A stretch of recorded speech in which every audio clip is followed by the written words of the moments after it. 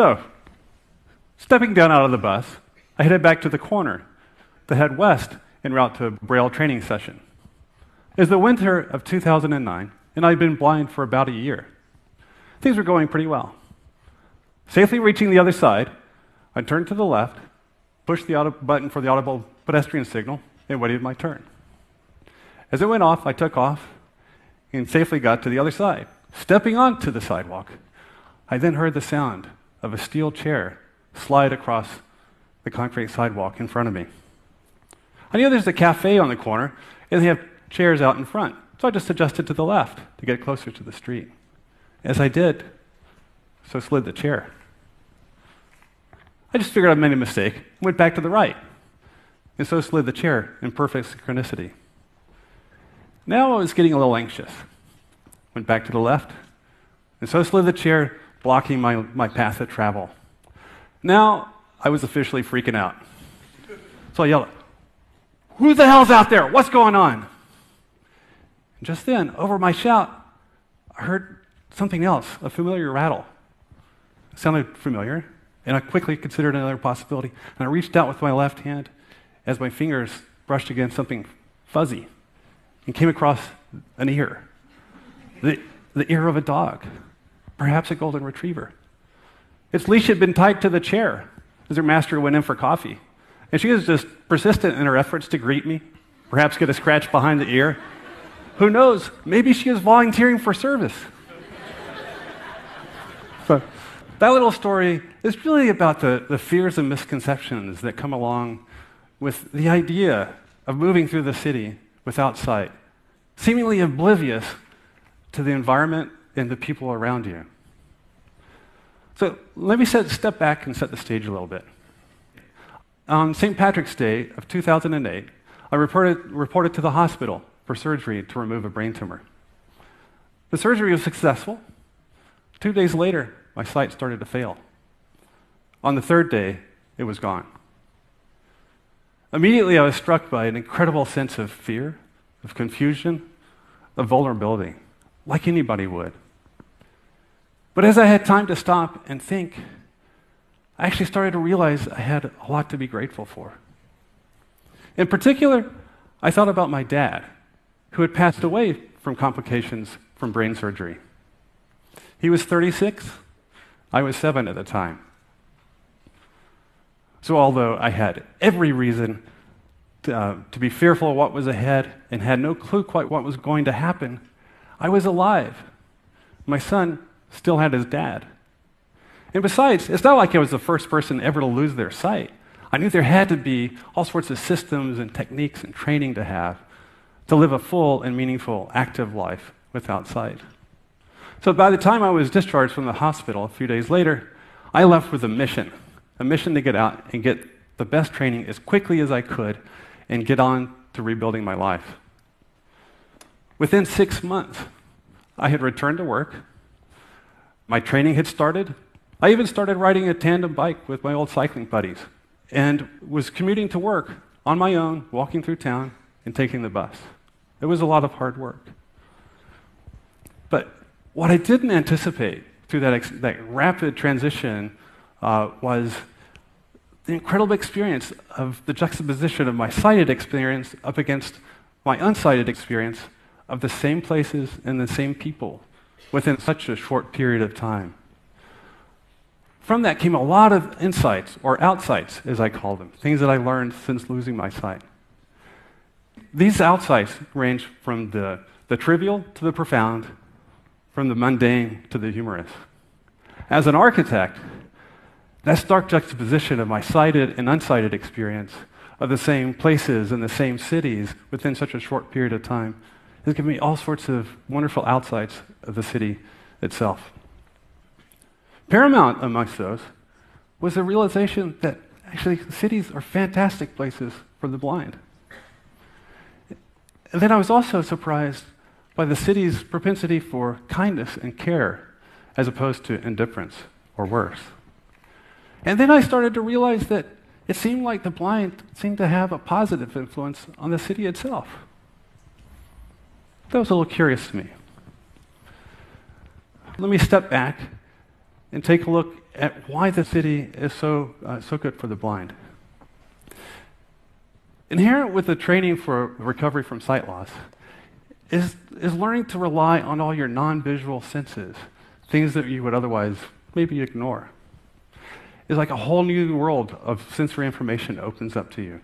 I was really struck by the symphony of subtle sounds all around me in the city that you could hear and work with to understand where you are, how you need to move, and where you need to go. Similarly, just through the grip of the cane, you can feel contrasting textures in the floor below. And over time, it builds a pattern of where you are and where you're headed. Similarly, just the sun warming one side of your face or the wind at your neck gives you clues about your alignment and your progression through a block and your movement through time and space.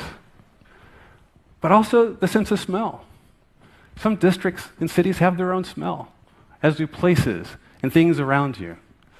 And if you're lucky, you can even follow your nose to that new bakery that you've been looking for.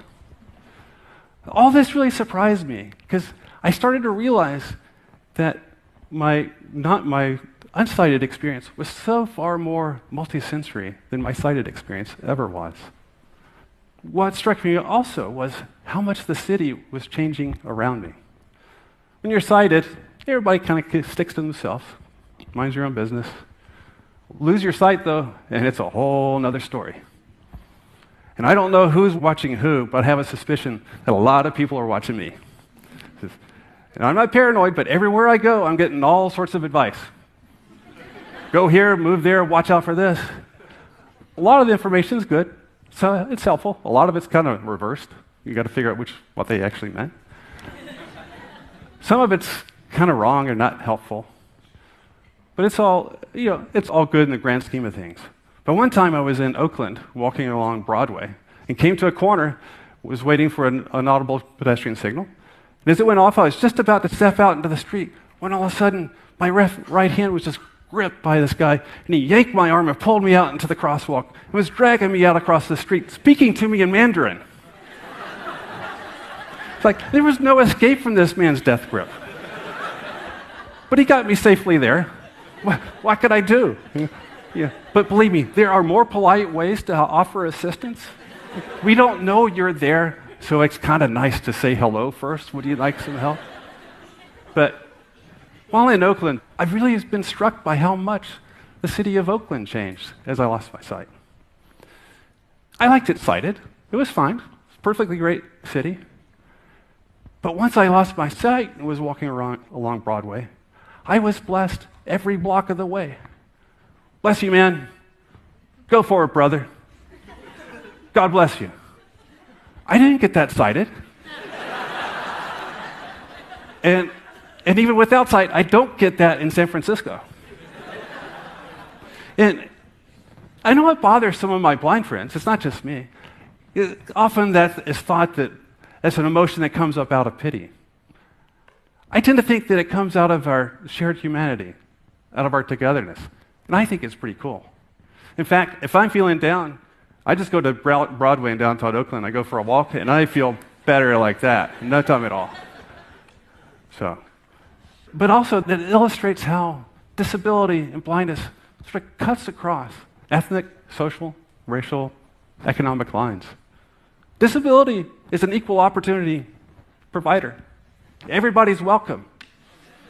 In fact, I've heard it said in the disability community that there are really only two types of people. There are those with disabilities, and there are those that haven't quite found theirs yet. It's a different way of thinking about it, but I think it's kind of beautiful. Because it is certainly far more inclusive than the us versus them, or the able versus the disabled. And it's a lot more honest and respectful of the fragility of life.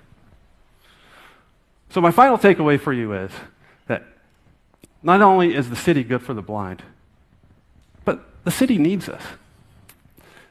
And I'm so sure of that I want to propose to you today that the blind be taken as the prototypical city dwellers when imagining new and wonderful cities, and not the people that are thought about after the mold has already been cast. It's too late then. So if you design a city with the blind in mind, you'll have a rich walkable network of sidewalks with a dense array of options and choices, all available at the street level. If you design a city with the blind in mind, sidewalks will be predictable and will be generous. The space between buildings will be well balanced between people and cars. In fact, cars? Who needs them? If you're blind, you don't drive. They don't like it when you drive. If you design a city with the blind in mind, you design a city with a robust, accessible, well-connected mass transit system that connects all parts of the city and the region all around. If you design a city with the blind in mind, there'll be jobs, lots of jobs. Blind people want to work too. They want to earn a living. So, in designing a city for the blind, I hope you start to realize that it's actually would be a more inclusive, a more equitable, a more just city for all. And based on my prior-sighted experience, it sounds like a pretty cool city. Whether you're blind, whether you have a disability, or you haven't quite found yours yet. So thank you.